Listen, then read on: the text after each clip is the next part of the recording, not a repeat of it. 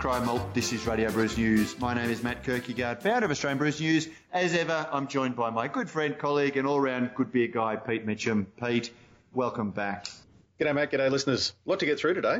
There is a lot to get through, and I'm actually, if I sound a little bit defeated in that, giving my own very shabby bio a plug in that opening, it's because we're speaking to James Smith from the Crafty Pint. Yeah, I'm sorry, I'm just... You're feeling a bit deflated. But... I'm feeling a little bit deflated that I, am letting my parents down. I haven't achieved enough in this world.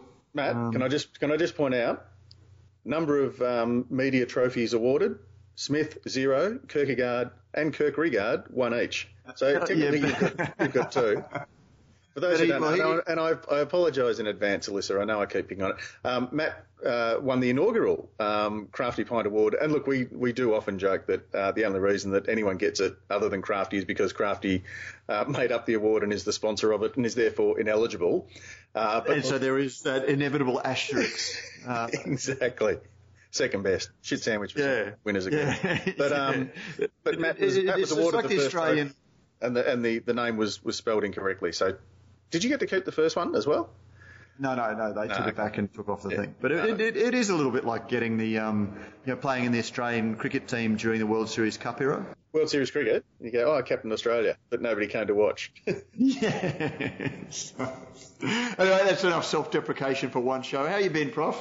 Yeah, not too bad at all. I've had a couple of lovely beers this week, if I can just throw in a couple. Because there were a couple that I just felt I had to make mention of.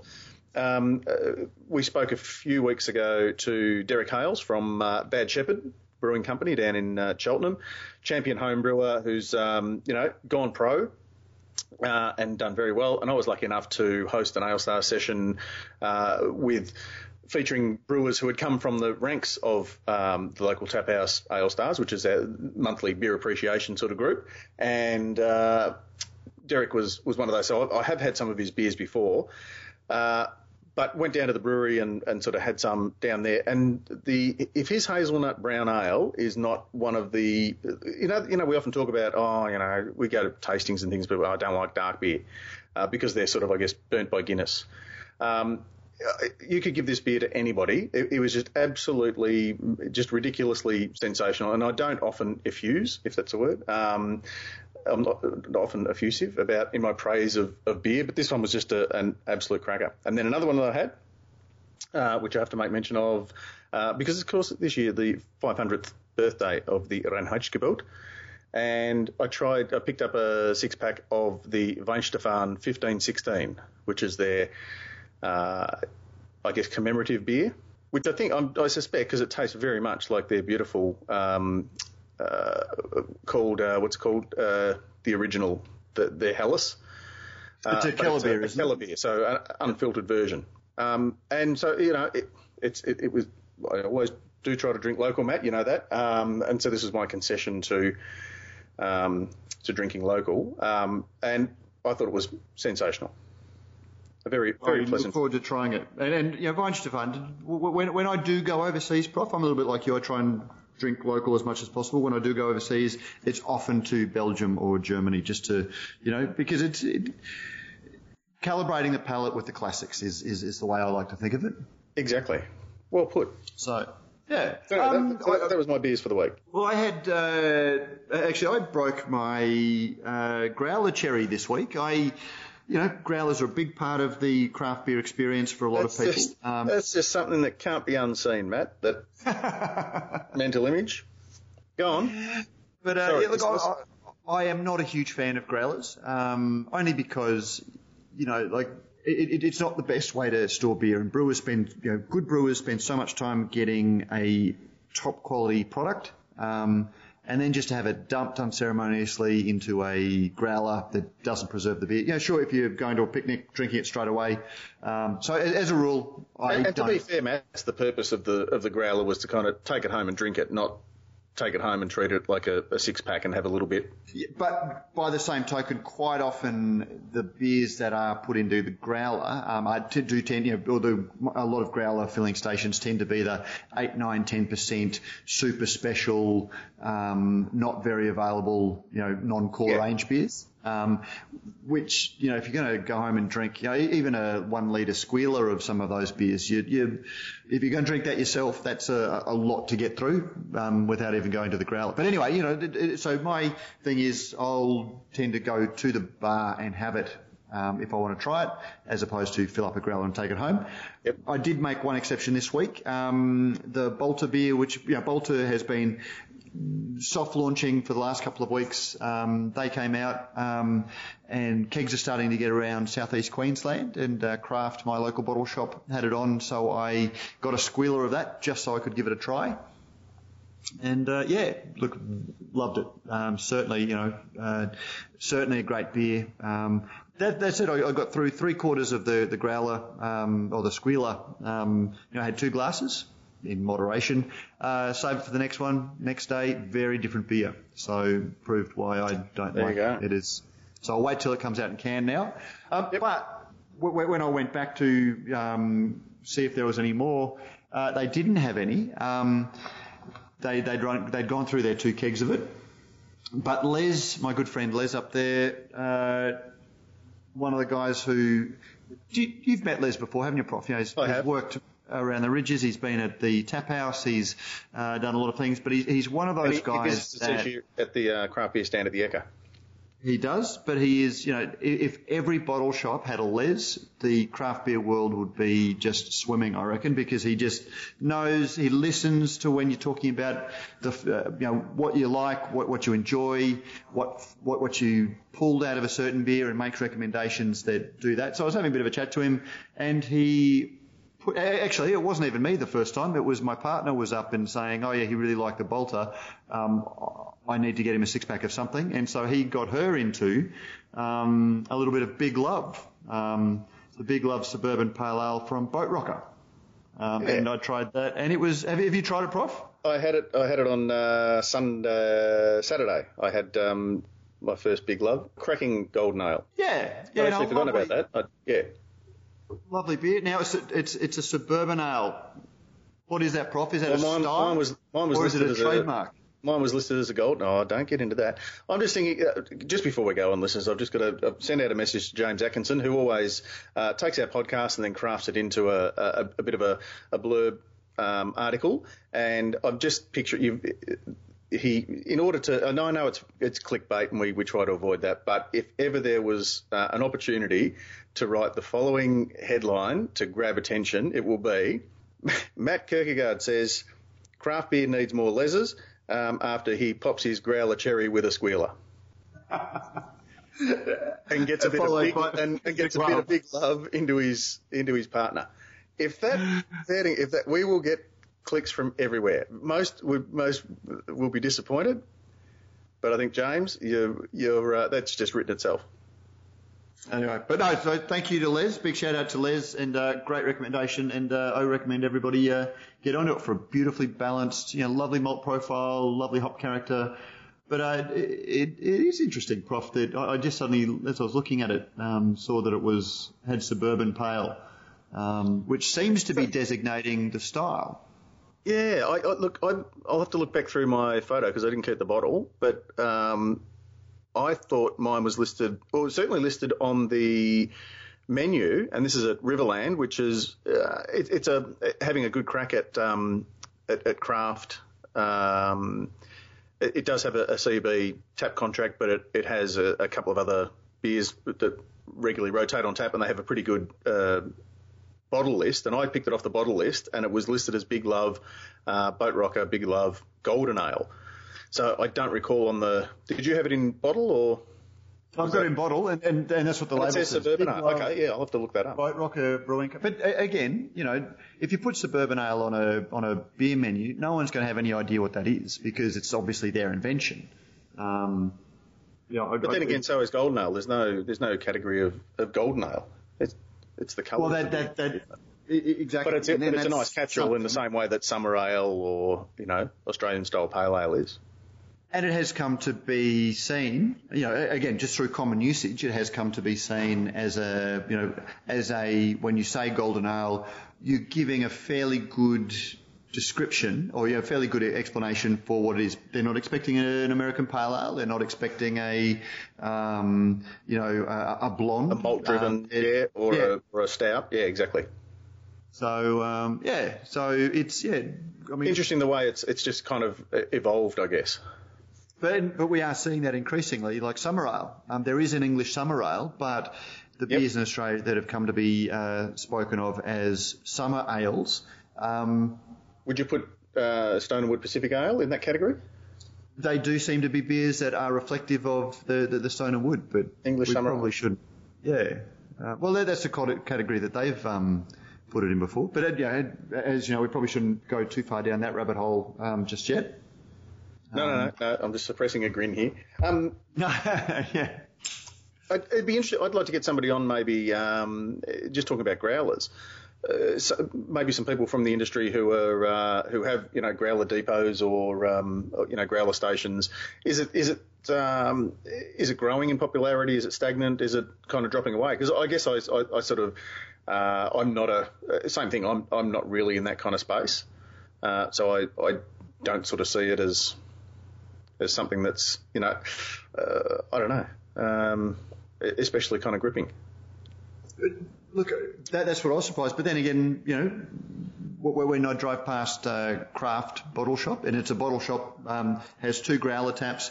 There's a constant supply of new kegs out on the footpath. They're obviously going through it. So there does seem to be a reasonable demand for it. And Les was saying that they certainly get quite a bit of pull through. So and look, maybe it's just one of those things that in some markets it's still certainly going strong.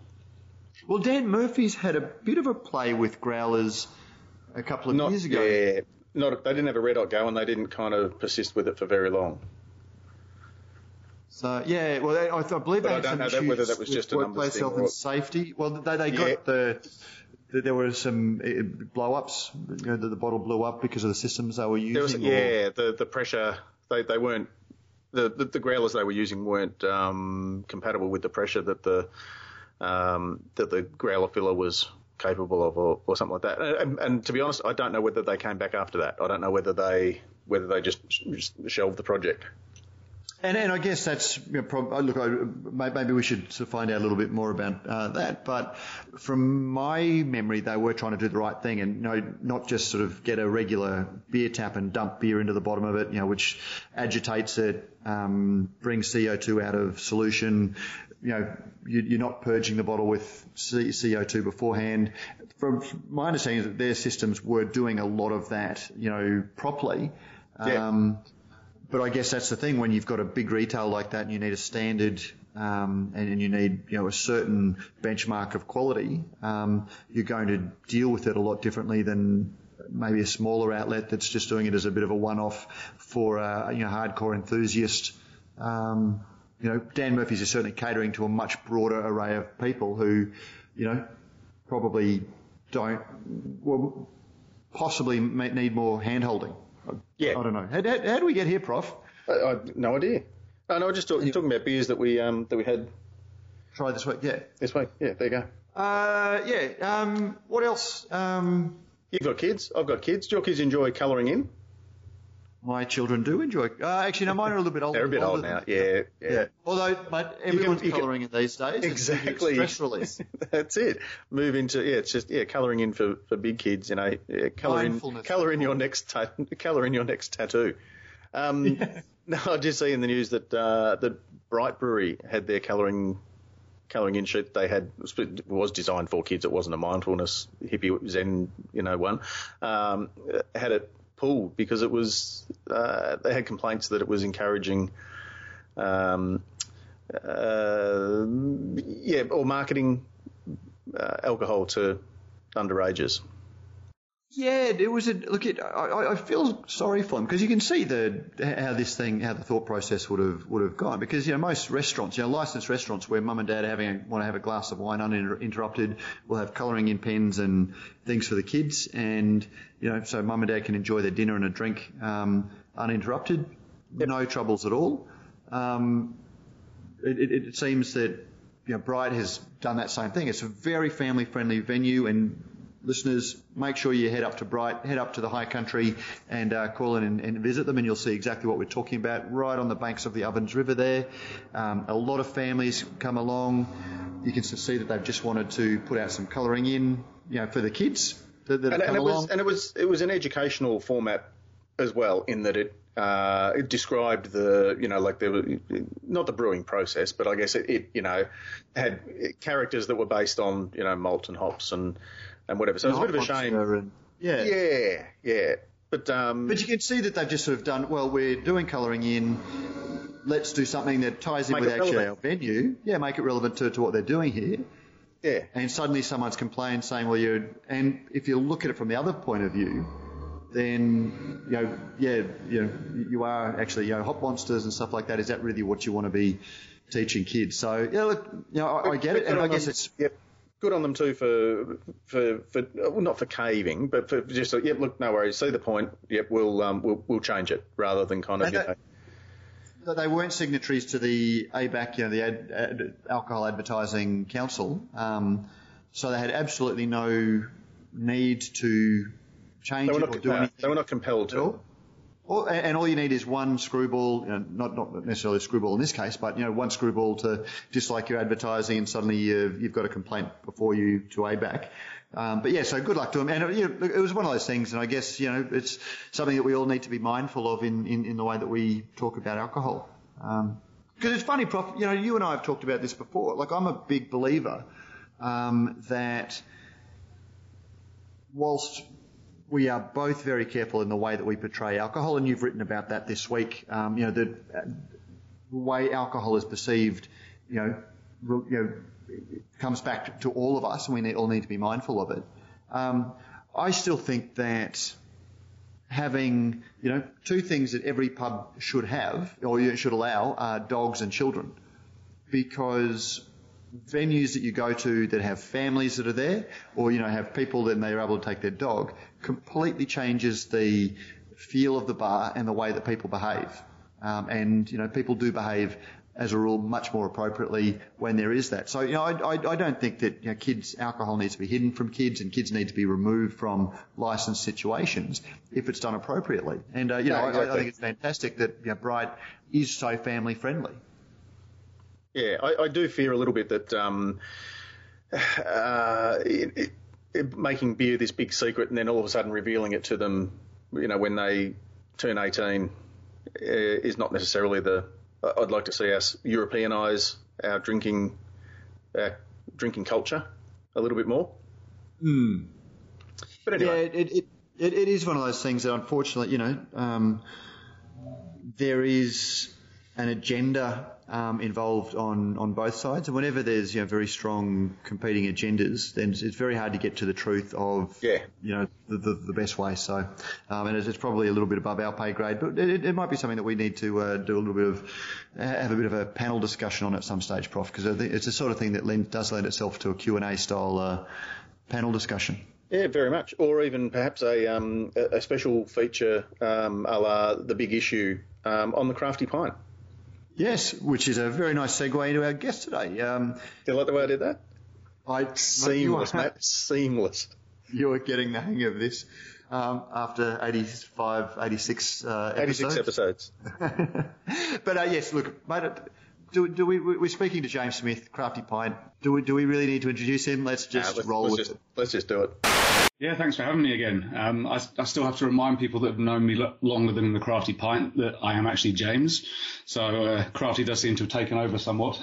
You haven't trademarked the Crafty Pint name? I have done, I believe. But I'm never actually very good at putting things like trademark symbols on stuff. I get told off by colleagues at Good Beer Week going, "Are you going to put trademark on any of them?" I'm like, maybe. I'm proud to say that I've known James Smith since before he was the Crafty Pint, and I find it really, it's one of those funny things. A lot of people know me as Prof, and a lot of people know me as Mitch or as Pete, and it kind of pinpoints where you know people from as to how they refer to you. Well, I only knew you, Prof, once you were Prof, and I have to say that I was very, very upset when I found out that you weren't a real professor. Oh, we'll talk about that later, Matt. Yeah, sorry.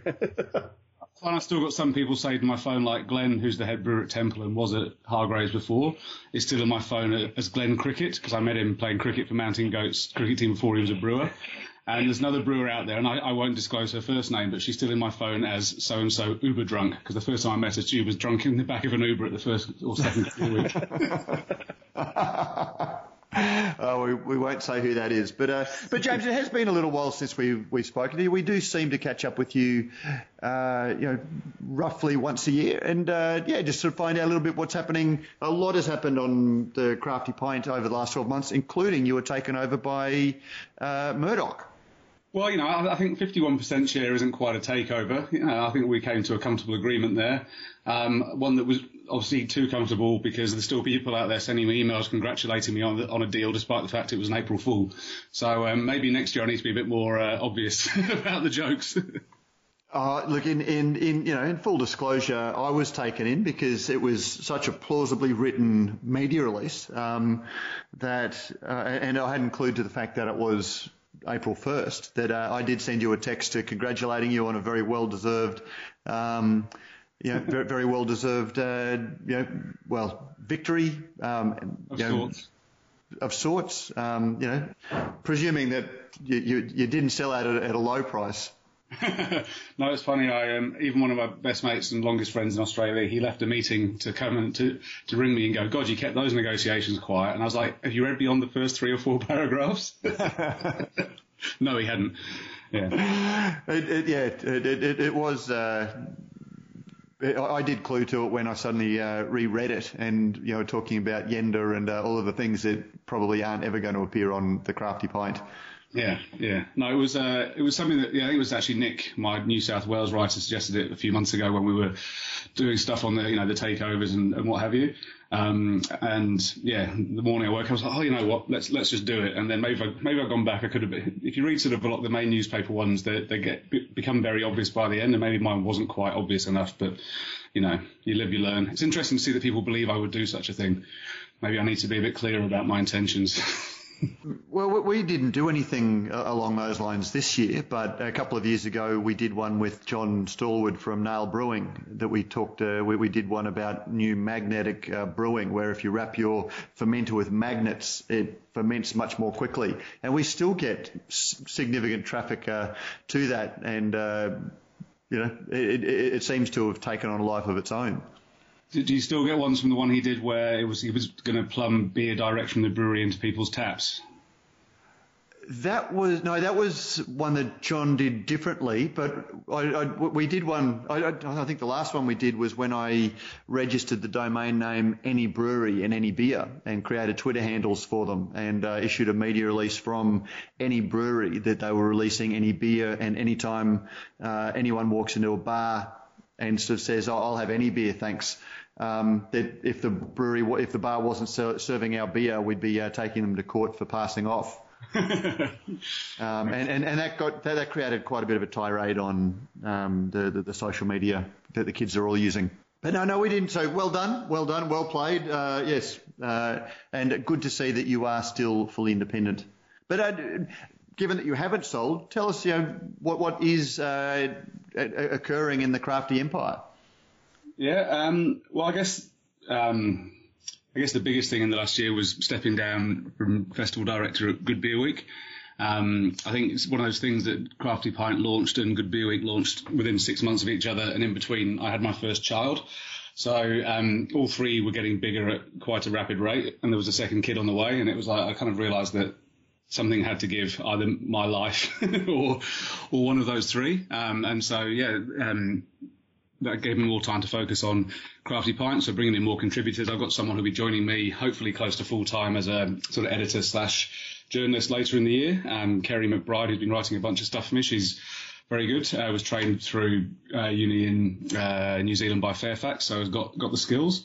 So it was kind of, so I could focus more on Crafty Pint. And then Hardy Grant asked if I'd write another book, and apparently I told my wife I'd never write another book after the first one, but I was on very strong medication at the time for a bad back, and clearly I forgot I'd said that, and hopefully this time I won't forget because I haven't got the excuse of medication. So that ended up being a huge amount of work over a few months, but now hopefully the coast is semi-clear for Crafty Pint, although I have just launched the Cabal, like the reader bonus subscription scheme, whatever it is, that's adding to the workload as well. But I do feel that I'm starting to see a bit of light at the end of the tunnel with it, be able to manage things a bit better and get the right people in place to get the site to where I've always wanted it to be, and also, I guess, have a little bit more time to myself. And how's it going? You have your listings are expanding. It's obviously able to sort of afford to get some professional writers on, because that was one of the things when you started attracting more writers, that you didn't expect them to do it for nothing. There was a certain amount of love involved in it. So the site seems to be prospering and growing as you progress. Yeah, no, for sure. I think. I'm starting to try and pay my writers a bit more over time as there's more sort of income coming in. I would always like to be better. I'm not the sharpest business mind in the world, so those things probably take a bit longer than they should do. But it's all just been really time and resources more than anything else. And now that's sort of swinging around, I feel it's like you sort of reach the apex of sort of pushing uphill, and I feel we're almost about to sort of tip down the other side. And ultimately, I guess the goal for me, I've had people overseas, New Zealand, the UK, or whatever, ask about taking the concept over there. And I've no interest, even franchising it. The way I've always seen it is it's about Australia, about craft beer in Australia, and ultimately I'd love it to be in a position where we tell every story that we can, the best we possibly can, that every single brewery and venue and bottle shop wants to be listed on there, because, it's kind of essential. And also, I think it's pretty reasonable to be listed on there. And the site just looks beautiful and works beautifully, and, just sort of make it as I'd always wanted it to be. And I feel that sort of is a realistic goal, without me keeling over in the meantime. It's great, and I do still work some stupid hours, but I love what I'm doing. I really enjoy just hammering away at my computer, either editing other people's articles or writing stuff or coming up with ideas for what we're going to do, even though it's been 5.5 years of those long hours. But I think, as you know, there's a lot of love in the beer world, and there's things changing for good, sometimes for bad, but mainly for good. And it's just great to be part of that. So I'm still thoroughly enjoying it, and probably going to enjoy it more as I get a bit more of a team around me. So James, it's about it's probably 6 years or so, I think, now since you landed on our shores, or is it more than that now? 8 years since we came here, and then 5.5 since Crafty launched. Yeah. So what do you see as the in that time? Because when we first met, I guess your key agenda was that when you first came backpacking in Australia, I think in 2000 or so, you were just almost in despair at the lack of good quality beer or a range and diversity of beer. In the last 8 years, what are the biggest changes that you've seen? Well, I suppose even when I got here, I realised quite soon that there was more beer in it. That makes me sound like I was a beer expert 15 years ago. I wasn't. I was chatting to the brewers from Creatures and Rabbit and Squires last week, I think, and admitted to them that when I moved here, I couldn't even have told you what the 4 ingredients were in beer. But I'd always drunk real ale in the UK and what have you, and I guess had some idea of what I like to drink. But it didn't take long after landing here to have a first mountain go there and realise something was happening. And I guess it's kind of everything. There's more diversity. There's more breweries. The quality is getting better. There's more acceptance of beer. It's found in more areas. And I think, it's kind of, there's more of everything and in the beer world. And yet there still needs to be all the things that were probably issues a few years ago, such as education or quality and all that kind of stuff. All those things remain, perhaps in different areas. And, there's probably fresh challenges now, certainly for the small independent guys, as to how they become viable long term when there's more competition and when there's big businesses and the retailers looking in with their craft brands. So I think that the challenges are changing, but certainly there's a lot of breweries out there that you would trust with your life, sort of any beers in their range, and there's a lot more breweries out there who have some beers that are fantastic, and then and the number who still stand at their bar and pour you a beer that's infected is thankfully. It's a shame it's not zero, but it's thankfully very slim. It's just it's pretty colourful. You still don't have to go too far to find places where craft beer hasn't sort of hit home, but certainly it's a pretty amazing landscape compared to certainly 15 years ago, and I guess so even to 8 years ago. You talk about the quality of the beer that's coming out of breweries, which is certainly we've seen a great improve, particularly on the breweries that have sort of aspirations to be regional players. But at the same time, Prof and I had a situation recently where a fairly big bar was pouring beer that was just horrifically infected coming out of the taps, and it was a beer that wouldn't have come out of the brewery like that. And we do see a lot of venues in the enthusiasm for venues to embrace craft beer and be seen as having the most taps or the fastest turnover. And the people that sometimes running these venues are fairly new to the industry and don't have the background in draft systems. We are seeing a lot of issues at the bar end. Do you find that as well, or? I don't get out as often as I should to experience that, but I've had issues with bad beer being poured in venues that should know better in the past, and nothing I can think of too recently. But going back to the bar and saying, "Hey, there's something wrong with this," and then going, "Well, it's always tasted like that." I'm like, "Well, it shouldn't." It's part and parcel of education. There's education, so punters know what to be expecting and what a good beer is, that venues know how to look after their beer, because things can go wrong at so many stages down the line. I mean, ultimately, it's up to a brewer to make sure that everything leaving their brewery is up to scratch and is going to survive in trade for a while. But if people are doing these permanent tap takeovers and not understanding that they need to flush out the lines in between every time they change a tap, then you are going to get issues. And sort of broadly with education, I guess one of the things that I've been wondering recently is who's going to take the lead there? Whose responsibility is it to have that national voice for craft beer as a whole, whether it's telling the message, this is what it is, this is what beer is, here's the basics you need to know. As a venue, you need to know this. As a brewer, you need, all these kind of things. It feels like there should be a bit more of a sort of central resource or some central guidance there. And maybe it's something that CBIA will get into at some point. But I think, education is important, and it takes in all those facets, from educating venues and brewers and drinkers or whatever across the board.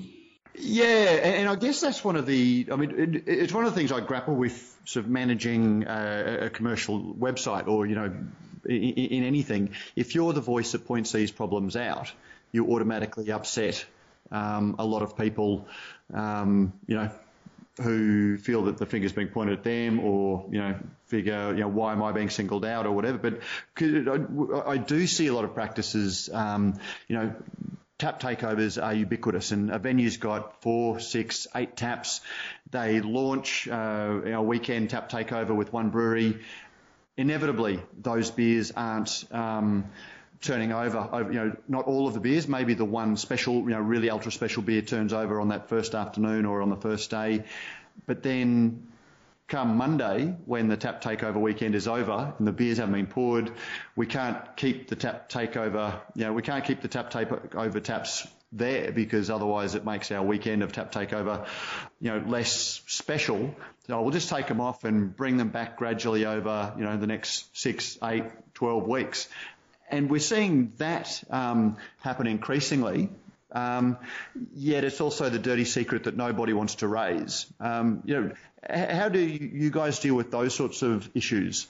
I think there's a number of, whether they're dirty secrets or however you want to put it, that are out there. I mean, that's part of the reason for launching the big issue series of features I've done, where you can address an issue by speaking to 5 or 6 people who would have different viewpoints on it from around the industry, and hopefully move something forward, or at least get a range of viewpoints out there to get people talking and thinking about it.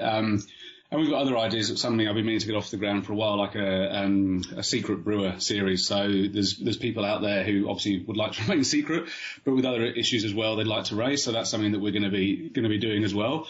I mean, going back to what you said, we've thought of doing something similar. The Stig, essentially the Stig of brewers, because I don't know whether it's the same for you, but all of my best emails start with, "Please don't quote me on this," or "Don't tell anyone I said this." Yeah, and the big issue pieces can go so far, but at the same time, people aren't necessarily want to step too far out of line if they're being named alongside a quote. But I know when I did the thing about this sort of crappy quality of a lot of coverage in the media a while ago, I then, rather than just sort of saying, I'm annoyed about this. Let's have some better standards. What I wanted to do to complete that story, the arc or whatever, is then put together a guide for journalists about what beer is and send it out to all the media outlets. Now, I never got around to that because I got busy, but that's my bad that I did intend to do that and to get something out there rather than just sort of raise an issue. Don't just stop there and go, what can we actually do to fix the issue as best as we can? But, you know, there's other thing I'm hearing one thing I'd like to look at. I know people are mentioning some of the crazy prices that bar owners are demanding for kegs, you know, to get on a tap, particularly around the Sydney market. I hear people saying, you know, it's $200 a keg, otherwise you're not going to get on. And if some brewers decide they are going to meet that $200 price, one, they're cheapening their product, but they're shutting out anyone else. You know, you're going to get limited beers on a tap, you know, on a font, and you know, there's all sorts of issues there. You know, if you're going to be a craft beer venue, as far as I'm concerned, you should respect what you're doing. You should respect the price that a brewery puts on their beer, because, you know, presumably that's the cost of the beer. And then you charge the price accordingly, you deliver a higher quality of service, and people still come. And I think if people start playing games trying to sort of slash prices and lowest common denominator, and then breweries are so desperate to sell beer, they meet it. So that becomes, you know, there are issues out there that, you know, it's hard to work out how to address, because people will tell you they're not happy with it, but they won't necessarily go on record with it. So yeah, there's things out there to be addressed, and yeah, it's just finding that way that can do it in a sort of way that's going to hopefully make something sort of positive, rather than doing it just to start a fight online. I guess I mean, hearing that, I've got like two, I guess, very competing, because I agree, you know, as a bar owner, if you support craft beer, you should support the brewers, and you pay what the beer costs. But I guess that's, you know, the essence of capitalism on one hand. But the other thing is, you know, like looking at the directory the Crafty Pint has got, you know, some of the venues that you've featured on your site are venues that are rumoured to be engaging in that sort of practice. Yeah, how as an industry do we do that? Because, you know, we need to sort of take advertising dollars, or we need to take money, but at the same time, it's almost an endorsement when we put something up on our sites that, you know, this is getting the thumbs up. Well, I'll be interested to know which venues on my site are rumoured to be doing that. I guess, you know, that's the issue when you are, you know, is it a case of saying, well, here's how the standards should be? I mean, I don't know if naming and shaming ever goes too well, but, you know, just sort of putting standards out there. I mean, going back to Good Beer Week, I think that's something that we always did there, was that the standards were always impeccably high from the start, and that, you know, comes at a cost of, you know, time put into it and money coming out of it, because everything goes back into the festival. But, you know, I think people notice the difference when they come and see just how professionally everything's presented and how well it's done, and whether it is a case of just trying to get out there and say, here are the standards that, you know, people expect. But, you know, again, then do you not support people that aren't meeting those standards? I remember having a conversation in the very early days of CBIA about beer festivals, saying, you know, would CBIA be willing to sort of endorse or put out some sort of guidelines for, here's the standards we expect festivals to meet, for us to give them our support? But obviously their approach from day one is we don't support or not support anyone, because, you know, we're a neutral body or what have you. I mean, yeah, it's a tricky one. From my point of view, it's kind of, if you can address the issues and say, well, here's how we expect things can be. Whether anyone listens to that or not, I don't know. Yeah, and like you say, do the powers of the market and capitalism sort of win, or do people go, well, actually, we're not going to support that venue, and if it won't, you know, value the beer that we want, you know, value the price that we put on our beer. Yeah. But and again, these are the things that, you know, keep me up at night, which is a very sad indictment on my life, I guess. But you know, it is, if a craft brewer, a small independent craft brewer, won't match the price that a bar owner asks, they just go to Yenda, or, you know, there are plenty of breweries that are willing to, you know, put their heads on the auction block to get the tap. And how do we do that? Because, you know, you look at the price of craft beer, and people are expected to pay a premium. And as even the smaller independent breweries grow and get the benefit of volume and scale, their beer is automatically going to be, you know, have a lower price point to produce, and they can sell it more cheaply. You know, do they artificially keep their price high so they're competing in the same market as the smaller independent ones? Because I'm pretty sure the ACCC likes to get involved when those sorts of things happen. Yeah, I mean, I'd imagine that over time, the larger scale small breweries, their prices will be coming down, or will be competitive with kegs from the bigger breweries or what have you. I guess it's when you hear about prices that have to be below cost. When things are being sold at a loss. Maybe there's some sort of tactic to sort of get in somewhere. But I mean, it's one of those issues that you hear about every now and then. That's I guess needs addressing. But I do think there will be sort of economies of scale for some of the bigger brewers, and as some of them, the bigger small breweries, and as they can bring their prices down, others will have to look at how they can maybe be sort of competitive with them. I'm not saying it becomes a race to the bottom in terms of price, but just working out, where your market is. And if you're someone who's going to be niche, then, plan accordingly. And if you are going to stay on a small scale, then do you have your own venue? Do you just focus on your own local market? You know what I mean? Having that point of difference where you're not trying to fight bigger breweries. James, another thing that I think has been one of my favourites, because there's a little bit of a personal involvement, but also the reaction that it gets, and that's the Crafty Pint blind tastings. And I think that really highlights what we've just been talking about. At the end of the day, quality, I guess, is king. We can talk about price. We can talk about, the banner waivers and the flagships and the showcase beers of all the different craft breweries that we're treated to. But at the end of the day, when it's just down to the punter saying, here, try this, quality is king. Yeah, and I think, we always, I know we haven't done one of those blind tastings in a while because every weekend from about November until June has somehow been busy, but we'll bring them back because we love doing them. But I think, when we do the scoring there, as I sort of say in the articles, we have a sort of, to style, appearance, aroma, flavour, but then we have this out of 10 overall score, which allows people, even if a beer hasn't been to style, if it's a great beer, to mark it up, or conversely, if it's to style but it's not a very good beer, to mark it down. Because ultimately, for the people that are reading our websites, most of them just care about, am I going to enjoy that beer? And obviously, everyone has a different palate. But and I think if we come back to the pricing again or whatever, if your beer is fantastic and is consistently fantastic, people will pay a bit more for it. And that ultimately is going to be, there'll be some people who shop on price. A lot of people maybe shop on price, but within, the growing craft beer bubble or sector, whatever you want to call it, people will mainly shop on what they like or who they like. And if they like a particular brand and that brand keeps satisfying them, then they'll keep buying that and they'll tell their friends too. So yeah. I mean, I guess that's almost a separate side. That's the ultimate consumer as opposed to the venue consumer who maybe has different motives. Yeah. And we touched briefly before on Good Beer Week, which is entering its sixth iteration coming up in a few weeks' time.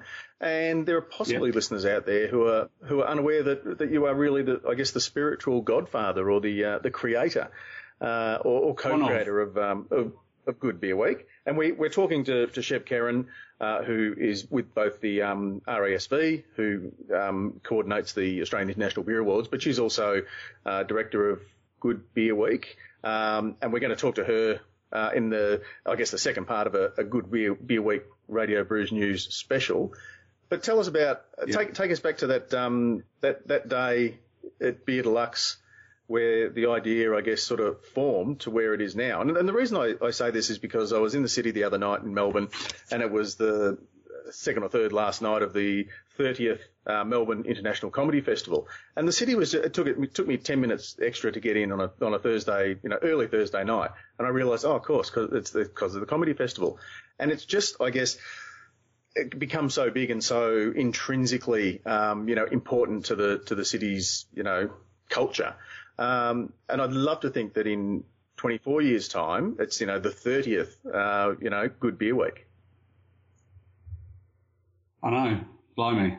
I think, I think it hopefully is going to head that way. I know as of today, in fact, there should, if you're heading in from Tullamarine Airport, just before you get to the Bell Street turnoff, the motorway bridge with the giant Tourism Victoria banner across it will be saying bigger than Christmas. So we've got a Tourism Victoria, as part of their support for the festival, has given us pretty much the prime a bit of signage coming in, anyone coming into the city over the next month. So, they're getting behind it in whatever way they can. And all those things help. City of Melbourne's been supportive again. But yeah, I mean, like I said, going back to the very start, that was the conversation was, I think, Miro Bellini, who's still involved, Barney Matthews, who was then the manager at Beer Deluxe, and then Dale and Phil from Bintani had a discussion about doing an event when the beer awards were on, which was going to be the Great Beer Debate. I think I was stood outside. They came and asked if I'd get involved and help promote it through Crafty Pint, which would have been at the time maybe 4 or 5 months old. And then somehow a few days later, back at the same venue, it became, let's do a week of events. And within about 9 weeks, I think it was 50 odd events that first year. And, you know, you'd have been there. It was almost like the moving feast, similar people at almost every event, but it was just this amazing spirit that sort of, everyone kind of went, something's going on here. It was like that crystallization of all these sort of other random conversations in smaller groups. And we just built on that and always just tried to make it the very best it can be. And we've had a charter that sets out what, you know, good beer is to us and what events have to be. You know, there's a number of events that have been turned down over the years because we don't feel they're respectful enough of beer, or, you know, and a number of people have been battered away who've wanted to get involved or wanted to give us money. And I think that's been an important part of it, is that the festival has grown without selling out, you know, and without sort of moving away from its ideals, and at the same time trying to go, what are the absolute best events we can do? And I guess the best thing for me this year is having had about a week of not sleeping after the last year's festival, thinking, am I right to do this, and tell the team I can't be involved anymore on the same level. That I did that, and I reckon I'm doing about 0.25% of the work I've done in previous years, and the website looks better than ever. The program's amazing. We've got the motorway bridge. You know, everything's continued to grow and go fantastic. So it's nice to be able to just sit back, go to a meeting every now and then and go, wow, this is awesome.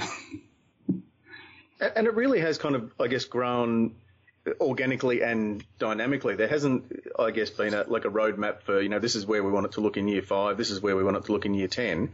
And yet it kind of, it's almost like it builds upon itself each year.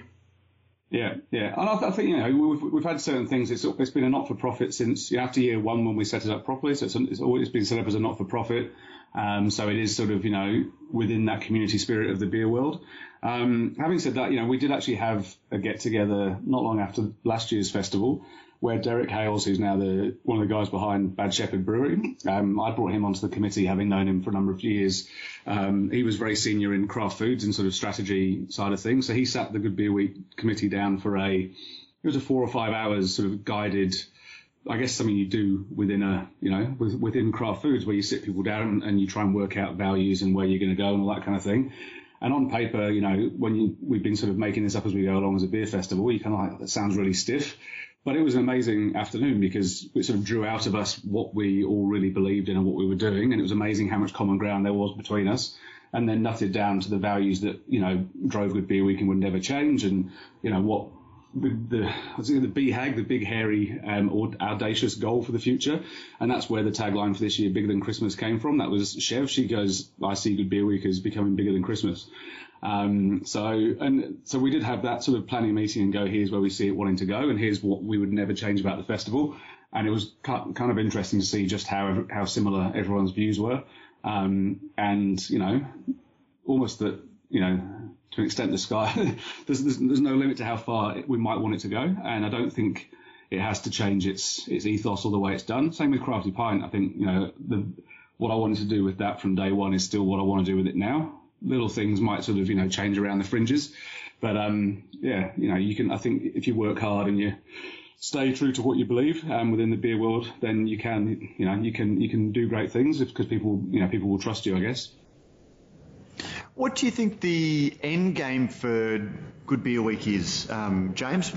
I was reading with interest recently that in the US there's a beer and food festival called Savor, which is one of the really premium prestige beer events in the US, and tickets sell out very, very quickly. Apparently, ticket sales are down this year, and it's, you know, there is talk about whether or not as beer becomes mainstream and as beer breaks out of, you know, the margin or the bubble, that such dedicated events are less relevant. And, a big part of the growth of beer events like Good Beer Week was, almost that, self-supporting. We need to get out and push this product, because if we don't, nobody else will.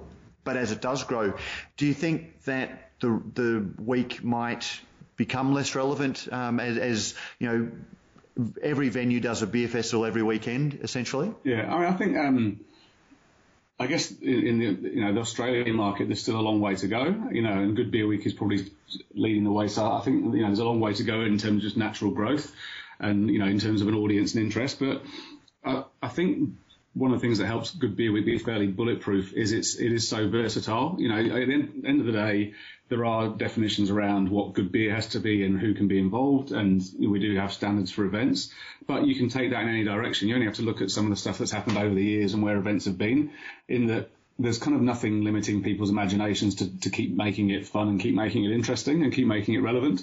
And I think there'll be certain core things that stay there. So I think there's always going to be ways to tweak and to, I guess, with Savour, you're looking at a very specific event, whereas Good Beer Week, within, the 250 odd events, there's a lot of diversity in there, and there's stuff that might pull people who have a vague interest along because they actually want to see that band, or they're particularly into, that particular restaurant or whatever. So I think it's something that's got a great deal of flexibility built into it inherently. So I think that will stand it in good stead.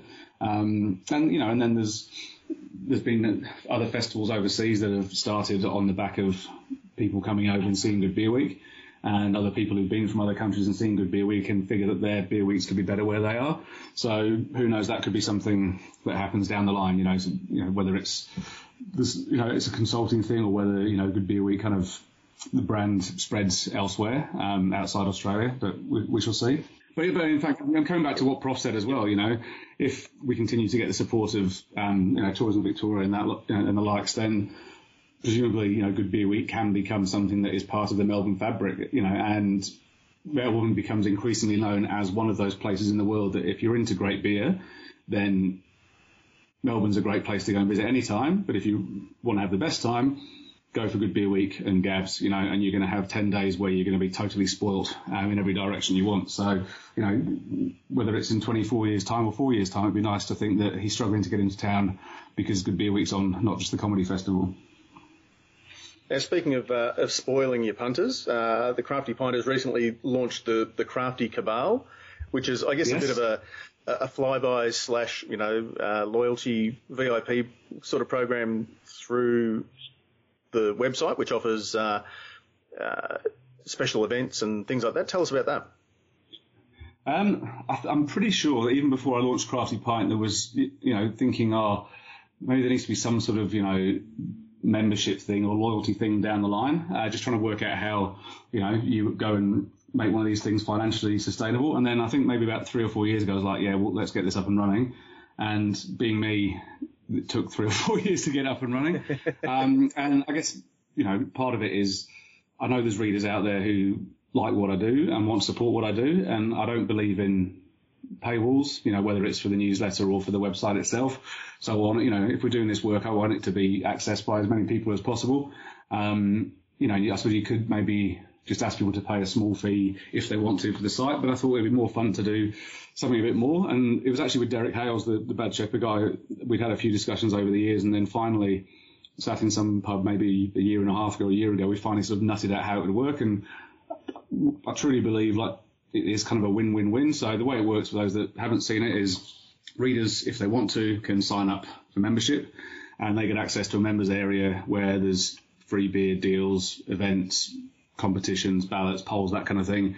And those deals and discounts and events are either put on by me, or it's people who've got a listing on Crafty Pint for no extra cost can say, hey, we'll do this for your members. So it's kind of, readers can support what I do financially so I can help grow and pay more writers and stuff. I can then open the door for them to be able to go into breweries and bars and venues and go, hey, I'll 2-for-1 tasting paddles, or yeah, I get a free whatever. And then the first event was on Sunday.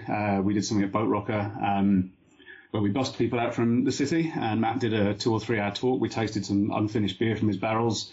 had a tasting paddle of some more of his beers. Everyone had a platter of food. They got a giant Belgian goblet branded with the Cabal logo and the Boat Rocker logo, and we took them back to the city and they paid $25 for it. So the idea being that, you know, if you're going to support us, we'll make sure we try and spoil you in return. So I guess a lot of the focus has been around Melbourne and Victoria at the start for the main launch, and then there'll be a launch up in Queensland. I should be up there sort of late June, early July, then Adelaide, late July, and then sort of, just trying to get out to each of the states and sort of build up what's going on there. And the idea being that hopefully wherever you go in the country down the line, you'll be able to go, oh, right, if I go here, I can get this. And it sort of brings punters to venues they might not have gone to, or takes them to breweries they might not have gone to. And, you know, hopefully the offers are worked out in a way that they're appealing enough for people to want to go. But the venue, you know, welcomes people in and they stick around and, you know, have more than just their freebie. Now, I jumped on fairly quickly, I thought, and came out with a membership number in the high 90s. Just how well has it gone? There was a big jump on at the start. It's sort of what happened soon after I put it live was I sort of got a bit of feedback from brewers and venues, and also looking at it myself, and was like, oh, hang on, it'd be really good if I could do this and this. Oh, what if we could do that? So I sort of went quiet on it for a couple of months while me and my web guy I kept going back to him with all these different requests, and eventually he went, all right, we're tearing up the whole thing and starting from scratch. And so it's only been the last few weeks that we've started pushing it again. But yeah, I mean, so we've got a launch party this Sunday for members, and I've also invited sort of friends from the beer world down for a drink and some Pete. So I think you're coming down, Pete. I certainly am. Yeah, we'll start to get a push on from them. And I guess, you know, from a sort of, I guess, business Crafty Pint point of view, the idea would be that, you know, I can build this site and give a lot of stuff to readers and to brewers and to venues, and bring benefits, you know, through the site to everyone in the craft beer world.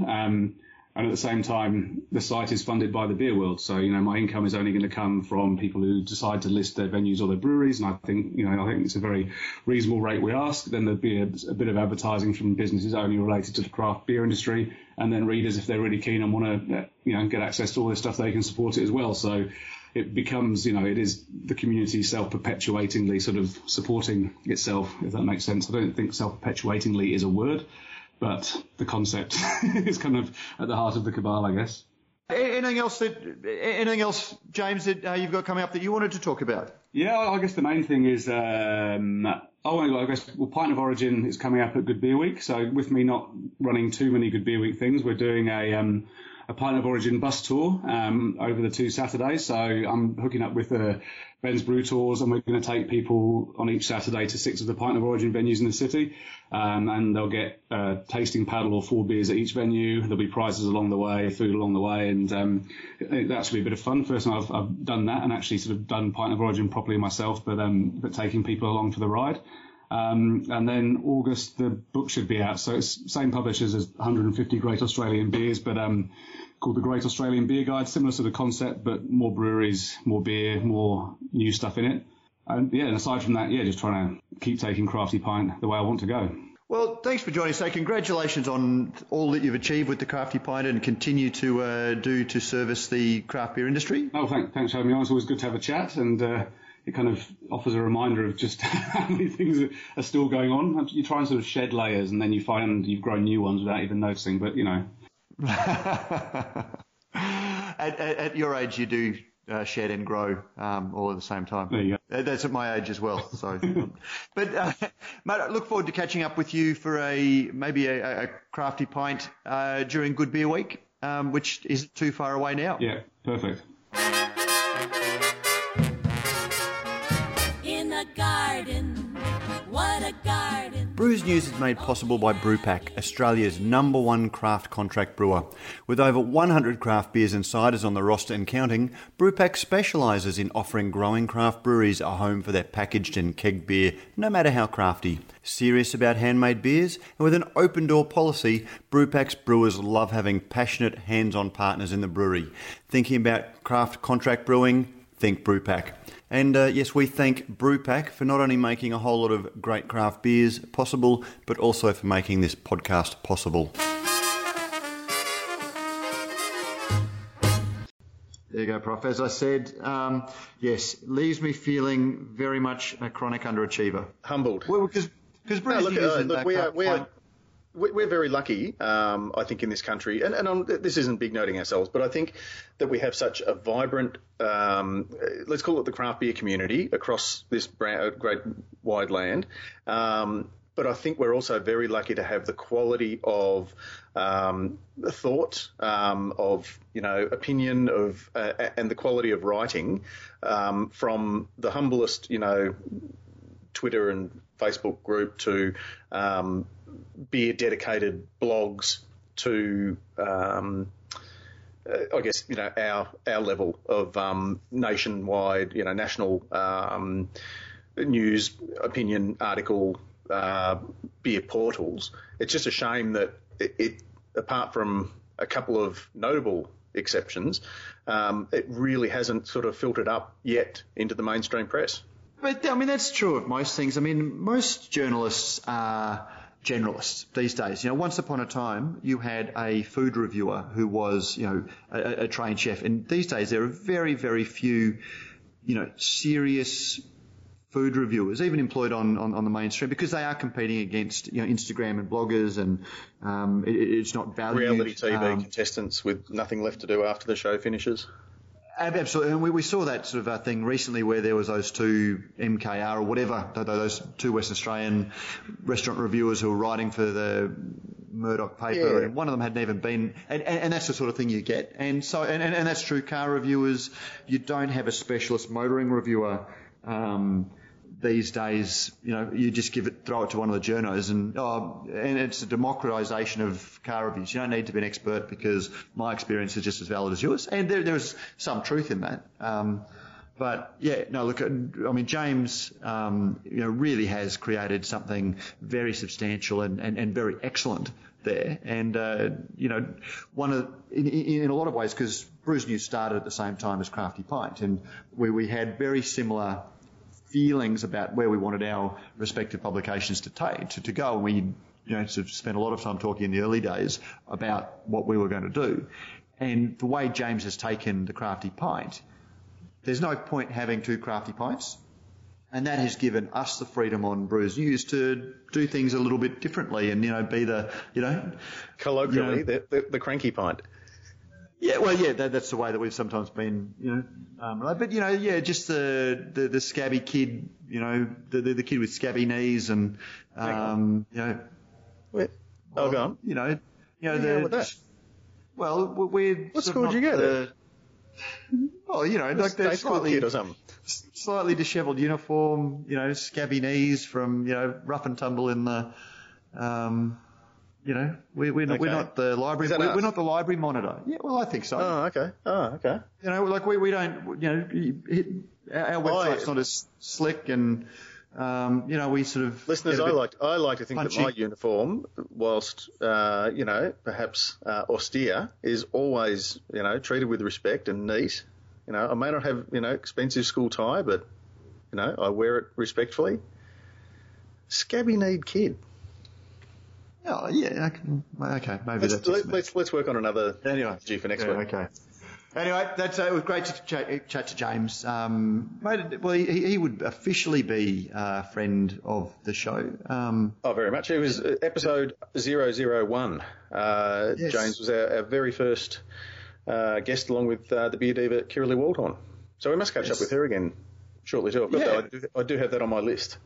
Not that we're sort of going over things, but we do need to start thinking about, we're coming up to episode 100, and we probably should, perhaps the listeners can suggest what we, and don't say, close it down, call it a day.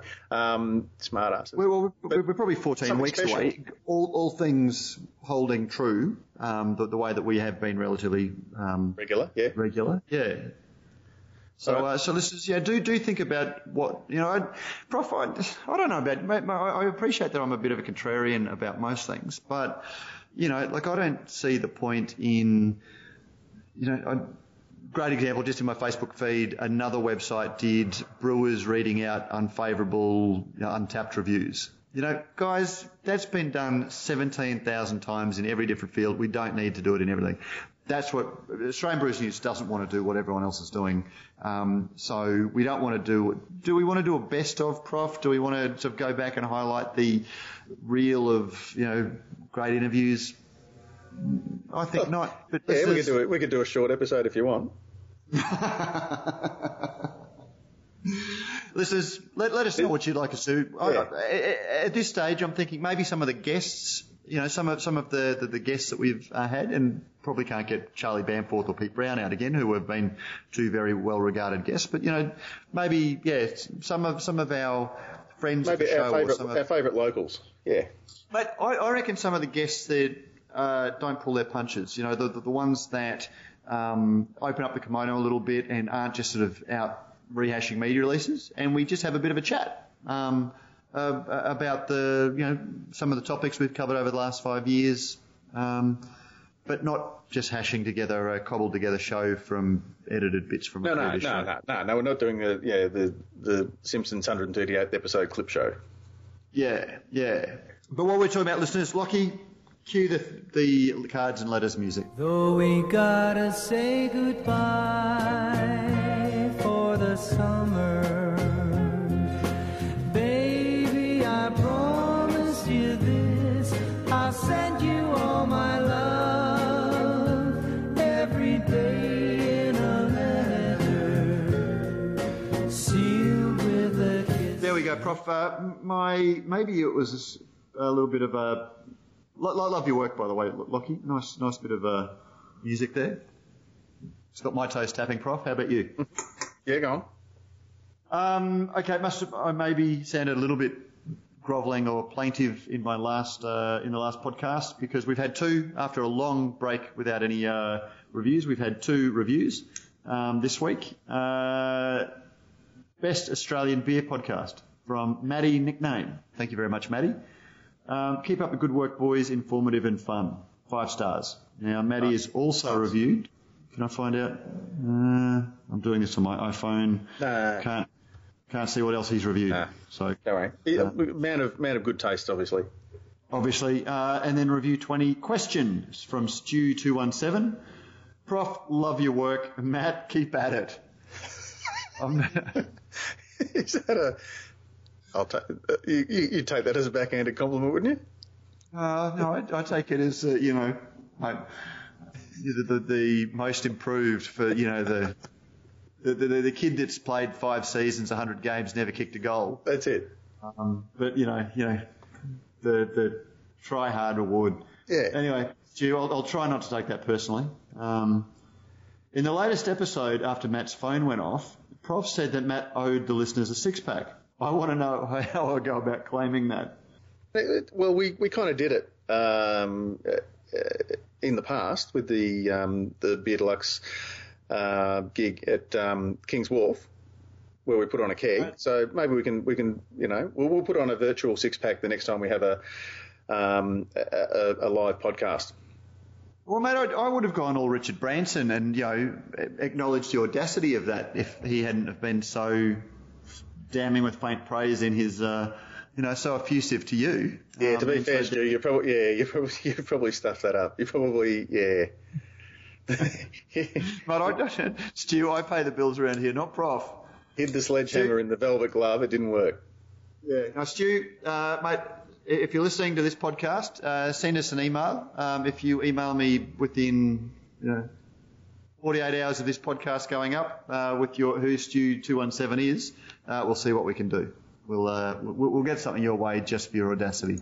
Let's hope for your sake, Matty doesn't live in Darwin or Torres Strait Island or something. Oh no! Look, I'll see if we can. Mate, it's in this world of grubby commercialism. I'll see whether we can't get one of the, one of the friends of the program to slip in look after something nice. All right. Given that they don't advertise with us and they don't pay for anything for this thing that we do. Anyway. What else? Just how great. Before we go. Okay, following up from last week's podcast, Luke Robertson, Ale of the Time, friend of the show, weighed in on Facebook and said not to harp on a point, although you could. After which you then went on to harp on the point. Yeah. But then again, I'm not a racist, but I will never, ever, ever criticise somebody for starting with not to take issue, but because that is my stock in trade. But anyway, I definitely wouldn't expect CUB to redo an original recipe. It just seems they grab a random piece of history that they killed off and then resurrecting it with no real link to the original. I think it would be great to see them do a modern pale or modern sparkling like McCracken's had, rather than something completely different. Yeah, look, and I take your point. As I said, I wasn't trying to put words in your mouth, but I was left with the impression of both the articles I linked to that there was why bring out a McCracken's and then do something that they weren't doing? So maybe I got the wrong end of the mash paddle with that one. But what do you think, Prof? If they brought out a modern pale or a modern sparkling, wouldn't people just do what they did with, like Itchy Green Pants and say, oh, they're just knocking off Coopers? Well, they did have a sparkling lager. And Ruby Tuesday, yeah. Well, would it have been a lager 100 years ago? Like, was the McCracken's wasn't a lager, was it? The McCracken's would have been an ale. No, well, McCracken's was originally, would have been an ale brewery, but I'm sure it was around after the 1880s, 1890s when refrigeration basically took hold with all the brewers in Victoria, and they all started turning their ales into lagers. It was the 20s and 30s that really saw the great push towards lagers. We probably need to have a chat to Brett Stubbs, because he's done a lot of research into that. So I think there was some. Well, we have Scott Vincent coming up as well in a week's time to chat with, and so that'll go up maybe a week after that. Look, he might be able to shed some light on what the CB historians have been able to unearth. Well, I reckon, actually, just sort of going back to that same podcast, Matthew O'Keefe, who is the CUB intellectual property manager, and I sort of said fortunately I said what a lovely guy he was, and how hard they were working, because he actually contacted me and said, hi, listen to the Andrew Childs podcast over the weekend. Those burns he suffered whilst brewing sound horrendous. Lucky the Kiwis are tough, and he's another facing trademark issues. I might have to start marketing to small brewers. Actually, hopefully Matt doesn't mind me reading this out, because it was a private message. Because a lot of our emails do begin with yes.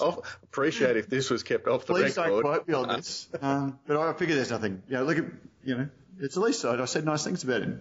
Yeah, that's right. For what it's worth, thanks also for the show of support, Rick McCracken's. And then sort of commented that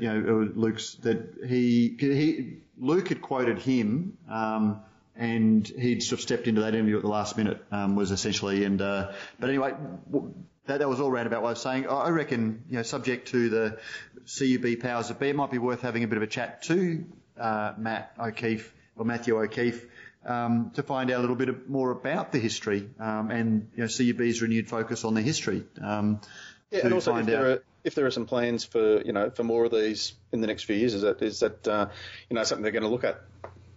And look, I don't want to sort of go all contrarian on Luke, because Luke makes some very valid points. And undoubtedly, the McCracken's is a marketing exercise, because it's a brand that was effectively dead.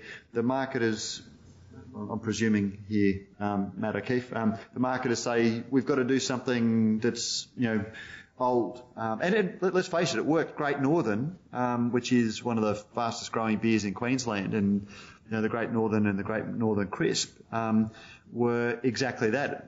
They were brought out as heritage brands because they bought and killed off the Great Northern Brewery in Cairns, and it's brewed in Yatala, which is closer to Melbourne than it is to Cairns, and yet they call it the beer from up here. So there is no doubt a little bit of cynicism in it, but at the same time, for what it's worth, it was a sort of a reasonably fulsome flavoured beer, and certainly would challenge the vast majority of beer drinkers, and I thought that was something to be applauded, and they didn't debauch the history too badly. Anyway, the other thing in Luke's comment, also Paul McCracken is a conflation I made up. I don't think I've used it before. I hope not. It makes no sense otherwise.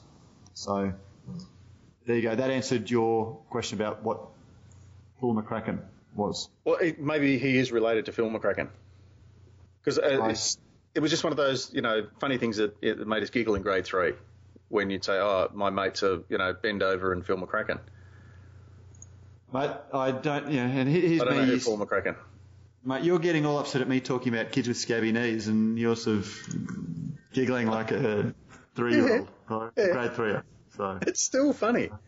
It's like it's like you got a mate called Paul Meoff. Well, I don't know, maybe he's still related to Paul funny. McCracken.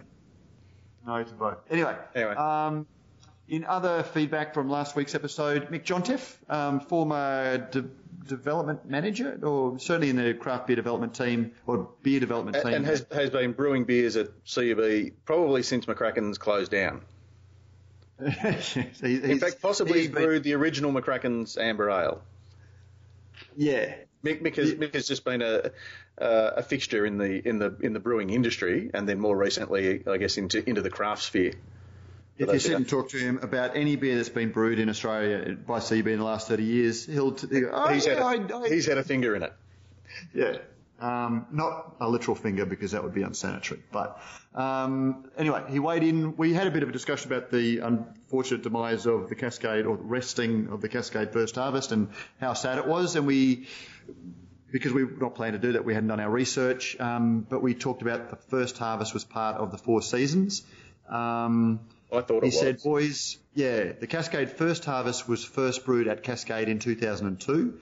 It used Cascade and Willamette hops for that. Autumn Amber was not the first four-season brew. Summer Blonde was, and it was not a green hop product. So, yeah, mind you, that doesn't. Mick, maybe you can sort of clarify that as well, because First Harvest was brewed in Cascade in 2002, but was it still part of because there was Autumn Amber was not the first, but it was part of it. Summer Blonde was the first, but then Autumn. Yeah. Actually, no, Autumn Amber was not the first. No, well, there was a... So anyway. First Harvest, I think by a process of deduction, First Harvest was around that time, but it wasn't part of the Four Seasons pack. Right, again, there you go. I reiterate my point. They were doing seasonal beers, looking at ingredients and flavours, but well before anyone else was, and wet hopping, and wet hopping, or fresh, harvest beering, yeah. And they also were one of the first to do a sour beers. Not intentionally, not intentionally, but it was still. If you've got a bottle of the 2010, was it the 2010? Yeah, the 2010. Yeah. 2010. If you've got a bottle of the 2010, you could be on Crown Ambassador Reserve. Yeah. Yes. But again, even they were very early on with barrel aging. Everyone's barrel aging now. Everyone's putting in a barrel room. They were, and they just don't. They seem to do these great things, be ahead of the market, and not get it. Not get the benefit of that in marketing terms. Get the roll on. Anyway. Just trying to think any other comments, emails. We can save them for next week. Just looking at the time counter. The time. But then when all of the ones come in, there'll be backlog. And people say, look, you didn't read out my letter. Go on then, quickly. I'm just trying to find if there were any. That's the thing. Oh, well, see, now you've got to rehearse this and actually do a bit of study beforehand and have it all ready to go. Otherwise, it doesn't count. No, there weren't any more. That ends that. So you can cut all that bit out then, Lockie. Yeah, but we keep saying that. Or leave it in there and then I make my point. Yeah, okay. Anything else, Matt? Prof, no, mate, that's about all. Listeners, we do have, don't forget, Good Beer Week. We are doing, if you are in Melbourne on the Wednesday, we are doing the Brews News Q&A, a series of 3 really good.